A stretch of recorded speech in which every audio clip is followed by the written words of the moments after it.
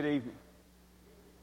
It is good to see each of you. It's good to be together to worship God. If you will, take your Bibles and we'll begin at 1 John, the 4th chapter, in just a few moments. If you're visiting with us, thank you so much for being with us.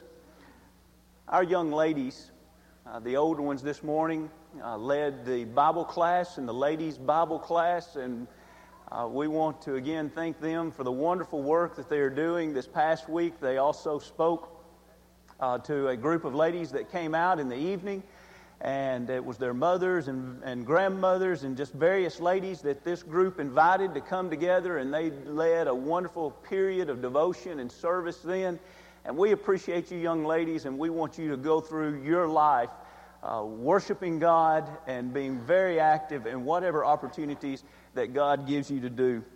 Be sure, just as Bob has already done this evening, be very prayerful, be fervent in your prayers this week for the hearts to be open in El Salvador. Be praying for safety. Be praying for spiritual success. Be praying for the physical success of the medical mission, that there is a tremendous benevolent nature about this trip, as well as definitely an evangelistic nature. And if you will, keep that in your prayers every day this week, and of course especially next week as the group will be gone. The group will be leaving out early Saturday morning. We appreciate each one of you that are going to be a part of that, whether it's present on that trip or supporting it in your prayers and in your encouragement, and also encouraging the families while they are here and have members of their families that are away. Also, we are glad Wednesday night to have the response of Colton. I love that guy.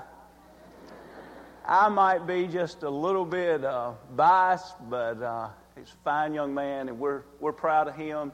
And it's always good when we see our young people wanting to serve God. I have a request. This morning after Bible class, I lost my Bible. I preached out of another Bible, and after worship, I lost that Bible. I don't know if this is a trick or if I'm really that irresponsible. But if anybody has seen either of my two Bibles, even a preacher only has so many Bibles. It's been years since I've preached from this one. So if anybody knows where either of my other Bibles are, I really could use those this coming week. I'd appreciate it if you could just keep your eyes open and help the irresponsible preacher out here. We appreciate also, I meant to mention last Sunday evening, and I just failed to do it. We appreciate so much those of you adults and young people that gave of their time at the Young at Heart banquet last Saturday, a week ago last night. I understand that it was a tremendous banquet. Those people definitely deserve honor that were invited to come and be a part of that banquet. We love you. We appreciate those of you that were honored that night, and we appreciate those that gave of their time to honor those individuals in such a wonderful fashion. I've continued to hear so many good things, and we appreciate the ladies that have organized that, and Griff for speaking at that, and our young people for serving at that. It's wonderful when we can encourage and honor each other and serve each other, and that was a wonderful evening to do that. It's been said that you can tell a lot about an individual if you look and see who are their friends and whom they count as enemies. You know, tonight, if we were simply to take that approach as we look at the topic of Satan, enough would be said. Who are friends of Satan and who are enemies of Satan? And if we recognize Satan's enemies and Satan's friends, we've recognized so much about Satan himself. The movie that's called Such a Stir recently of the crucifixion of Jesus Christ, and it's wonderful that that is a talk around the schools and around the workplaces and around the community, the suffering or the passion of Jesus Christ. One of the things that has stirred as much discussion perhaps as any other area of it is the way Mel Gibson chose to give a person as a symbolism of evil. And of course, we don't know what Satan looks like exactly. We see a picture of him in Genesis, the 3rd chapter, as after the punishment is given to him, he will crawl as a serpent upon his belly.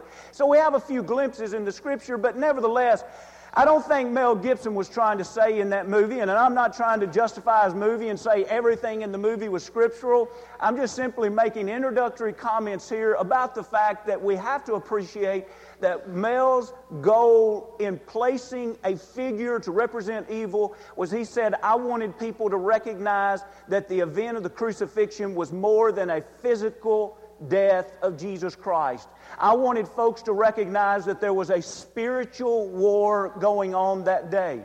And that is very noteworthy. Whether he achieved that the way you and I might be comfortable with his achievement of it, still the idea to say we do need to represent that there is an enemy and that there is spiritual warfare going on. And so tonight, as we think about Satan, we'll give some introductory remarks about who is Satan, and we'll go to several passages to develop that. And then finally, tonight we'll look at least some of the efforts that he gave to destroy the perfect Lamb of God. First, as we think about the origin of Satan, we recognize immediately that Satan is not deity. In other words, if he were deity, he would be equal with God. God is omnipotent. In other words, he's all-powerful. 1 John, the 4th chapter and verse 4, this is the way God identifies himself and his power and the power of Satan. He says, "Ye are of God, little children." And by the way, you might want to take out your pew Bibles because you'll have to look up the references. And some of them will be going fast. I'm sorry. Just shooting straight with you. 1 John 4 and 4, "Ye are of God, little children, and have overcome them, because greater is he that is in you than he that is in the world." So immediately God recognizes or gives information to the people through John here to say, listen, we're not equal. If you have God living in your life, you have someone much more powerful than Satan living in your life, because he's not as powerful as God. So he can't be deity. If he was, he would be of equal power with God. A second thing that we see as we go to Revelations, the 20th chapter, and in verse 2 and in verse 10, we see that Satan can't be omnipresent and God can. For example, in Revelations 20 and verse 2, he says, "And he laid hold on the dragon, that old serpent, which is the devil, and Satan, and bound him 1,000 years." If he's omnipresent, what would be the use of binding him here if he could also be present everywhere else as God can? Well, he's not omnipresent. As we read over in verse 10 also, we see that he was cast into a lake of fire. If he could not be bound, if he could not be held to one place, it would be impossible to bind him in that sense. So we see that he's not equal with God in that sense. He's also not omniscient. As we look to John, the 10th chapter, in verse 28 and 29, and this deals with all-knowing. Notice how he says in John 10, talking about the blessing that we have staying with a God that is omniscient. He is all-knowing. He knows how to hold us in his hand. And so he writes in John 10 and verse 28, "And I give unto them eternal life, and they shall never perish, neither shall any man pluck them out of my hand. My Father, which gave them me, is greater than all, and no one is able to pluck them out of the Father's hand." You see, he's not all-knowing. He hasn't figured this out. In other words, he's limited in his knowledge, and we ought to literally, not as an expression of speech, but literally praise God that he is not all-knowing, and God is all-knowing. God knows how to hold us in his hand, and if we leave the hand of God, it's not because Satan knew something God didn't know. It's because we chose ourselves to leave God. Now, as we think about the origin of Satan, immediately we recognize he's not deity. If he was deity, he would be eternal. He may be immortal, but he's not eternal. Someone that's eternal has always existed. No beginning, no ending. Now, angels definitely had a beginning, whereas they may, perhaps, probably do not have an ending. And so, definitely, he had to be created. And when we look at the summary in Genesis, the last chapter, verse 1 of the creation, God looks at all that he created and said, it is good. So if we know everything that God created originated to be good, then what we must conclude is that somewhere along the way, Satan and other angels must have decided to leave the way of righteousness and fall. And so what I'd like to do is just kind of the same pace we did just a moment ago. I'd like to read to you 4 passages, and there are many others, that show us how these heavenly hosts, if you will, chose to leave God. When we go back to Job, the 4th chapter, Eliphaz in one of his speeches, says in verse 18, "Behold, he put no trust in his servants, and his angels he charged with folly." And so here we see a reference in God's Word to angels doing something that's very foolish. Now, when those that refused in Matthew the 25th chapter to give clothing to those that were naked and water to those that are thirsty and visiting the sick, and they were going to hear, "Depart from me," do you remember in verse 41, they were going to go to a group. Who was that group? He says, "Depart from me, ye cursed, into everlasting fire, prepared for the devil and for his angels." So now in Matthew 25, something is revealed to us. Not only do we have angels that have fallen, assuming also that Satan has been one that has fallen, but it seems that Satan has taken somewhat of the leadership role of these fallen angels. Now, in 2 Peter, the 2nd chapter in verse 4, it identifies not only foolishness, but even identifies the sin. 2 Peter 2 and 4 says, "For if God spared not the angels that sinned, but cast them down to hell, and delivered them into the chains of darkness, to be preserved unto judgment." And so we see the casting down, we see the fact that they sinned, hence the casting down, and even reserved for a place of judgment themselves. Building on this same thing, we see in the book of Jude, in the 6th verse, "And the angels which kept not their first estate." Now, did you notice that? The angels that kept not their first estate. In other words, these angels had a former dwelling place. They had a place, as the next phrase says, but left their own habitation. God created them in a place, and a place that supported them. In other words, it was the home that they were designed to live in, to dwell in. But they chose, through their sin, through their folly, they chose to go to another estate, to another place outside of what was designed to be their habitation. And he says, "He hath reserved in everlasting chains under darkness unto the judgment of the great day."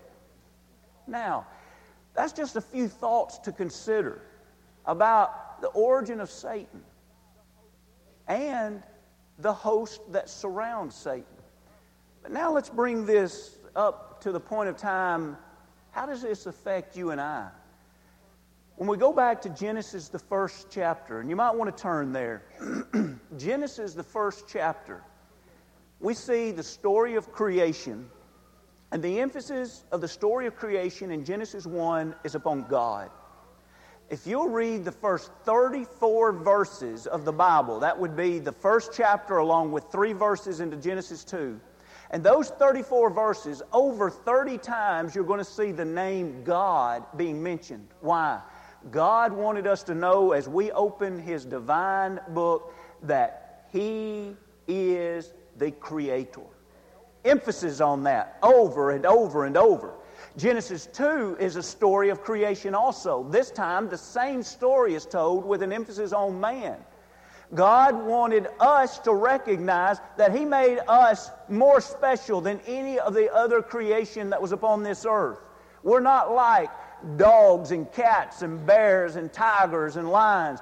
God breathed into man a living soul. And Genesis 2 reminds us of this. And also tells us that He has placed us to have dominion over the earth. But then, once that's settled, who is God? Who is man? Genesis 3, God felt it this important for us to recognize we have an enemy. Would He be a loving God and a caring God and an all-wise God if He did not tell us, listen, you humans, you have an enemy that's out to destroy you every day. He warns us of that as we open the Scriptures. We go to Genesis, the 3rd chapter, and we see that this subtle serpent in verse 1 enters into the domain of Adam and Eve, and he begins to tempt them. And as we go to verse 6, we see the way that he tempts Eve is by taking her to this tree. Now, if you'll note also on the screen, we have reference to 1 John, the 2nd chapter, verse 15 through 17. And in that passage, we learn that there are 3 areas, 3 principles, if you will, that all sin can fall into these 3 areas. It's the lust of the flesh, and the lust of the eyes, and the pride of life. Now, as you think about those 3, think about how Satan used all three of those areas against Eve. Friends, it's really sad when you think about, he pulled out not the double barrel, but the triple barrel on her, and he unloaded every avenue of temptation at this one setting. This is what verse 6 says. He's brought her over, and he's urging her to eat of this or to touch this fruit, and notice how it's described. Verse 6, Genesis 3.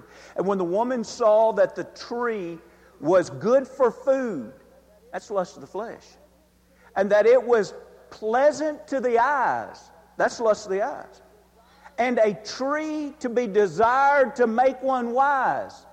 That's the pride of life. This is going to make me wise. What'd she do at that point? She took the fruit thereof and did eat.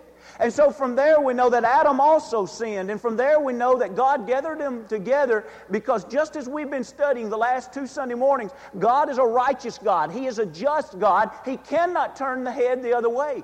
Do you realize if there's ever been a time in human history where we'd say, surely He'll turn His head the other way? You know, back to this morning, how the parenting illustration, you know how the child just blatantly disobeys. Instead of the parent punishing the child, the parent turns around and says, strike one. And that always really gets under my skin. But then, you know, the kid breaks something else down the aisle in Kroger, and the mother says, strike two. Well, you know what? God wouldn't do that. These people didn't even have a past precedent to go on.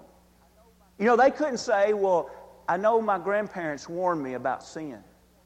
They couldn't say, you know, my parents, I saw in their life the difficulty that sin brought into their life. They didn't have this to go on. All they had to go upon was the knowledge of God. And I'm not saying that's too little. That's plenty. That's what all of us need to go upon, is the knowledge of God. They didn't have anything in the past to lean upon so far as past experience. And you know what God did? He came in the very first time they sinned, and He said, I have to hold you accountable for this sin. This is going to be the punishments. And He passes out the punishments, and that brings us to Genesis, the 3rd chapter, and verse 15, which was very interesting, the way this was symbolized in the Passion of the Christ recently in the movie. But Genesis 3 and 15 says, I'll put enmity between thee, this is Him speaking to Satan, I'll put enmity between thee and the woman, and between thy seed and her seed. Now let's stop for just a moment. The seed of Satan, we suppose, would definitely be the world. The seed of woman is going to be Jesus Christ. Jesus Christ would ultimately be born of Mary, a woman. And He says, there's going to be a great difference between you two. And it's going to strike at the very heart of the next phrase. Talking about Jesus, He shall bruise your head, talking to Satan, and thou shalt bruise his heel. When an individual bruises or lies in wait would be another way to translate this, the head of a snake, what do we usually envision? We usually envision the head of the snake being crushed. That is the imagery that's painted here in this prophecy that would take place thousands of years later. What is the imagery here for what Satan would do to Jesus? He'd bruise his heel. Now, a crucifixion, most of us would not think of just a little bite on the heel. But when we think of 3 days later and the open tomb, we realize that from that, Satan takes a deathly blow, and Jesus Christ resurrects with what we might say only scars. And so the very first prophecy in the Scriptures that we have of things that were literally going to take place on Calvary and the open tomb, they begin as early as Genesis, the 3rd chapter. And so from this, we see also, as we're summing up this point here, I want you to note this. Tonight, we are simply learning about Satan. I need to know about my enemy. The first thing that I want us to see tonight, other than the origin of him, is he's serious about you and I. And it's been that way from the very beginning. That has been Satan's nature since the Garden of Eden. And if I think I'm some kind of exception, I'm fooling myself, placing myself in a deadly trap. Satan not only wants us, but he also wanted Jesus. Go to Matthew, the 4th chapter. In Matthew, the 4th chapter, we have the temptation of Jesus, and no doubt this was not the first time Jesus was ever tempted. But it is interesting that we have just read, as we come out of Matthew, the 3rd chapter, of Jesus' baptisms. And if you'll remember, it's believed that the silence of heaven was broken after 30 years. We know that the silence of heaven was broken, and here's what was said at the very end. Jesus has just been baptized, and in Matthew, the 3rd chapter, in verse 17, and lo, a voice from heaven saying, "This is my beloved Son, in whom I am well pleased." And then Jesus is led by the Spirit. Note that. The Spirit, in other words, it's God's will that He be led into this wilderness. It wasn't that Jesus was just walking around and saying, "I think I'll go to the wilderness." It was God's will for Him to be led in that wilderness and to fast for 40 days. And at the end of that fasting for 40 days, the tempter, it's interesting to note, Satan is called the tempter, verse 3, came to Him and said, "If thou be the Son of God." Isn't that interesting? Just a few days earlier, a few weeks earlier, the silence of heaven is broken. "This is my beloved Son in whom I'm well pleased." And Satan comes up almost taunting Him, saying, "If you are the Son of God," and keep in mind he's hungry, he hasn't eaten for 40 days, he says, "Command that these stones be made bread." And Jesus answered and said, "It is written, man shall not live by bread alone, but every word that proceeds out of the mouth of God." Notice how this falls under that category of the lust of the flesh. This man's hungry. Isn't it interesting the way Satan will oftentimes tempt us in areas that in and of themselves it's not sin, but the way he wants us to fulfill that area is sin. Is it a sin to be hungry? Absolutely not. If it was, all of us would be in trouble. But how was he to fulfill this hunger? He uses the idea of sonship. If you are the Son of God. Surely that gives you some kind of rights. Why don't you exercise your rights as the Son of God? Make those stones right there become bread. Wouldn't that be delicious? You know it would be delicious. How is Jesus going to answer this? Yes, He does quote Scripture, and that's powerful. But did you note the emphasis of the Scripture that He quoted? Man shall not live by bread alone, but by what? Every word that proceeds out of the mouth of God. In a sense, Satan is saying, exercise your rights as the Son of God. And Jesus is saying, submit. I'm going to submit to God. I don't live by bread alone. I live by humbling myself, submitting myself to the words that flow from the Almighty God's lips. Friends, we learn a powerful lesson here as we think about Jesus in a situation where Satan is trying to cause Him to be the lamb instead of without blemish. He's wanting Jesus to become the lamb that is blemished. He wants Him, for Paul not to later be able to write in 2 Corinthians 5:21 that He who knew no sin became sin for us. He wants that, Satan wants that to turn into a situation where he'd say, He did no sin, so therefore He could not become sin for us. And so how does he work on Jesus? He works on Him in the area of His sonship. You and I need to be careful that in our lives we don't start demanding things and fulfilling desires in a way that is against God's will to fulfill those desires. The second area that we see here as we begin in verse 5, then the devil takes him to the holy city and sets him on the pinnacle of the temple and says to him, if thou be the Son of God, cast thyself down, for it's written, He shall give His angels charge concerning thee, and in their hands they shall bear thee up, lest at any time thou shalt dash thy foot against a stone. Now Jesus says to him, it is written again, thou shalt not tempt the Lord thy God. What's Satan trying to do here? Here, he's working on Jesus in the area of trust. You can imagine a faithful Jew going into the holy city. That would have been something that you and I probably can't really identify with because we don't have that cultural experience in our past. But Jesus could think back when he was 12 years old and how his family every year would make that trek into the city, and to think now he's being led to the holy city and he's being in the temple, the worship of God, the house of God. He's in this house, and now the idea that Satan conveys to him, if you are the Son of God, are you really? I know a way you could prove it to everybody. Call on him and his angels as he promised he'd do to save you as you jump from this pinnacle, from this high point. Have you ever noticed how some people think that whenever they do the daring, that's when they prove their greatest trust? But have you also noticed that if we truly trust someone, we don't ever have to tempt them to begin with? Think about that. Who is it that we test in life? I wonder how many detectives have gotten a phone call that sounds something like this. Hey, my wife, I trust her 100%. I'd still like for you to follow her. Oh, yeah, I trust her. I know she's faithful to me.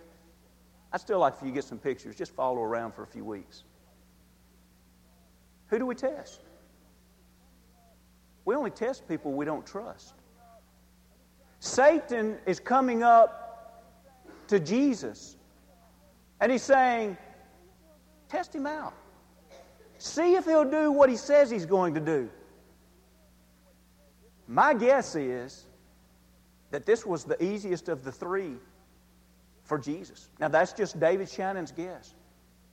But I can just imagine Jesus saying, you want me to test to see if my Heavenly Father is faithful?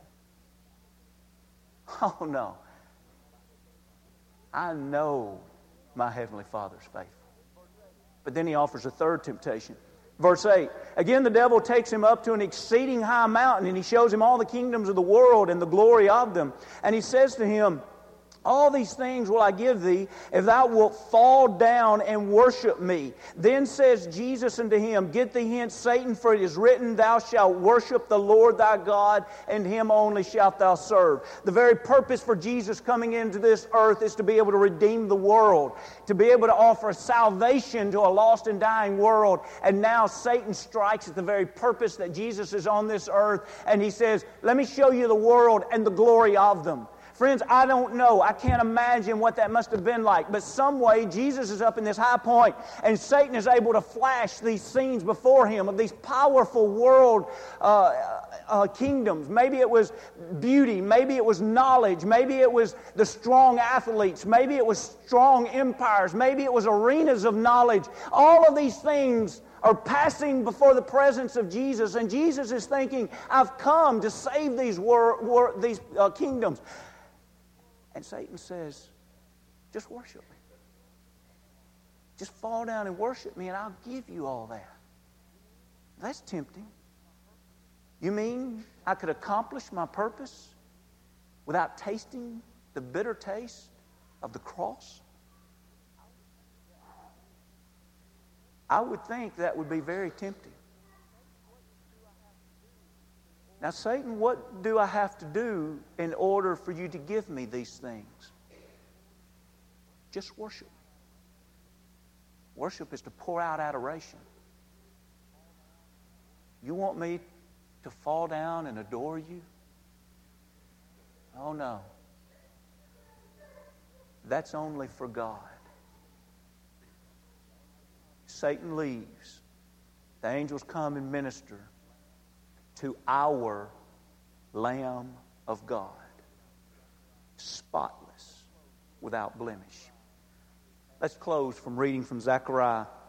And this one is on the screen. And as we look here, Joshua is not the Joshua that we read about going over in the Canaan's land. This is another Joshua, and a vision is shown to Zechariah. And what I want you to see as we close this, think about where we've been in this lesson. We've looked at the origin of Satan, and then we've looked how Satan has worked against mankind from the very beginning. Satan worked against Jesus Christ while he was on this earth. But I want us to see here as we close this evening, he also has been working against the whole scheme of redemption, I suppose, as long as he's been evil. And here's one insight to that. We're reading in Zechariah, the 3rd chapter, and this is the vision that he was shown. And he showed me Joshua, the high priest, standing before the angel of the Lord. Paint this picture in your mind.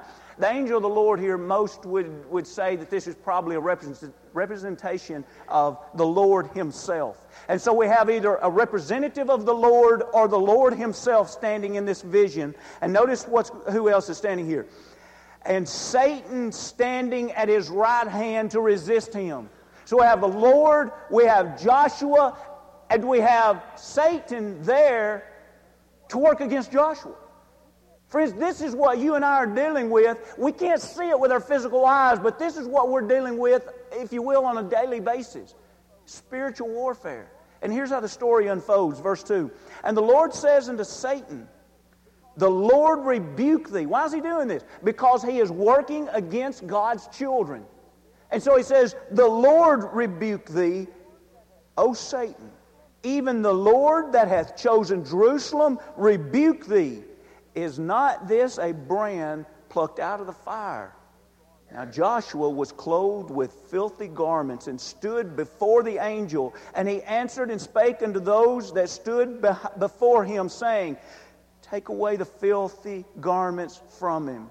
And unto him he said, behold, I have caused thine iniquity to pass from thee, and I will clothe thee with a change of raiment. And when we skip down and read verse 8, which isn't on your screen, he even talks about, I will bring forth my servant the branch, capital B. Every letter is capitalized, B-R-A-N-C-H. In other words, that's prophecy of the Messiah. These short 10 verses in this chapter are beautiful to show us how much God loved His children, the remnant of Israel, the brand that was plucked out of the fire. Almost God's children were destroyed, but God says, I'm going to save a remnant. And from that remnant, Jesus Christ will come to this earth. And now, while God is dealing with His remnant, Satan appears. And Satan is going to fight this. I'm not going to let you save these people. They're wicked. They're filthy. Look at the dirty clothes that he has on. Symbolism of the sins of the people. And right from the beginning of this vision, the Lord turns first to Satan and says, I rebuke you. I wouldn't ever encourage anyone to say, I rebuke you, Satan. We don't see people being able to rebuke Satan. He's more powerful than you and I. Huge, ugly monster, and little individual says, I rebuke you, monster. We don't have the power to fight Satan. He can laugh at us and make jokes at us. The only way Satan can be rebuked in our life is when we stand on the side of a God that has the power to rebuke him. Joshua didn't turn around and say, I rebuke you, Satan. Joshua stood before an almighty God that could rebuke Satan. And it's here that he rebukes him, God does, and then turns around to his representation of his people, and he says, now let's take care of those dirty clothes, those sins. Let's put on a new robe. Let's make you clean. Lord, how's that going to happen? The branch, Jesus Christ, the Messiah, is going to come. Friends, tonight, I don't know what spiritual warfare looks like in the spiritual sense. We can't describe exactly what Satan looks like. And we can't describe everything about his tactics and his wiles. But we know this. He's real. And you and I can look back in our past and we can see times that we made mistakes that cut us and others to the quick. And we can know it was because we allowed Satan's way in our life. And so tonight, the plea is very simple, but it's very awesome. That is, we are all, in a symbolic sense, in the same vision that Zechariah was seeing. You and I are right here. Satan is right here. And the Lord is right here. We can either allow Satan to have his way in our life, or we can have the Lord to have His way in our life. Who do we choose? Satan has wanted to destroy Jesus, mankind, and even the very scheme of redemption from the very beginning. When someone is an enemy of our Redeemer, I know I don't need to choose his side. Tonight, whose side are you on? If you're not wholly on the side of the Lord, whether you like it or not, you are on His side. Don't leave here tonight on the side of Satan. He's for real. And he's bigger, and he has more power than any individual here. If we don't line up with our Redeemer, we have no hope. Come unto me, all ye that labor and are heavy laden, and I'll give you rest, Jesus says. If you need to be baptized into Christ tonight for the remission of your sins because you're a believer, having repented, willing to confess before man, won't you do that tonight to line up on the side of Jesus Christ? If you've already done that, but yet somewhere in your life you've separated yourself from God, your sins and your iniquities have done that, won't you repent tonight and confess? As we sing this song about Jesus and keeping Him waiting, please also think that as we keep Jesus waiting, we're waiting with our enemy. A terrible place to wait. If we can help you in any way, come as we stand as we sing.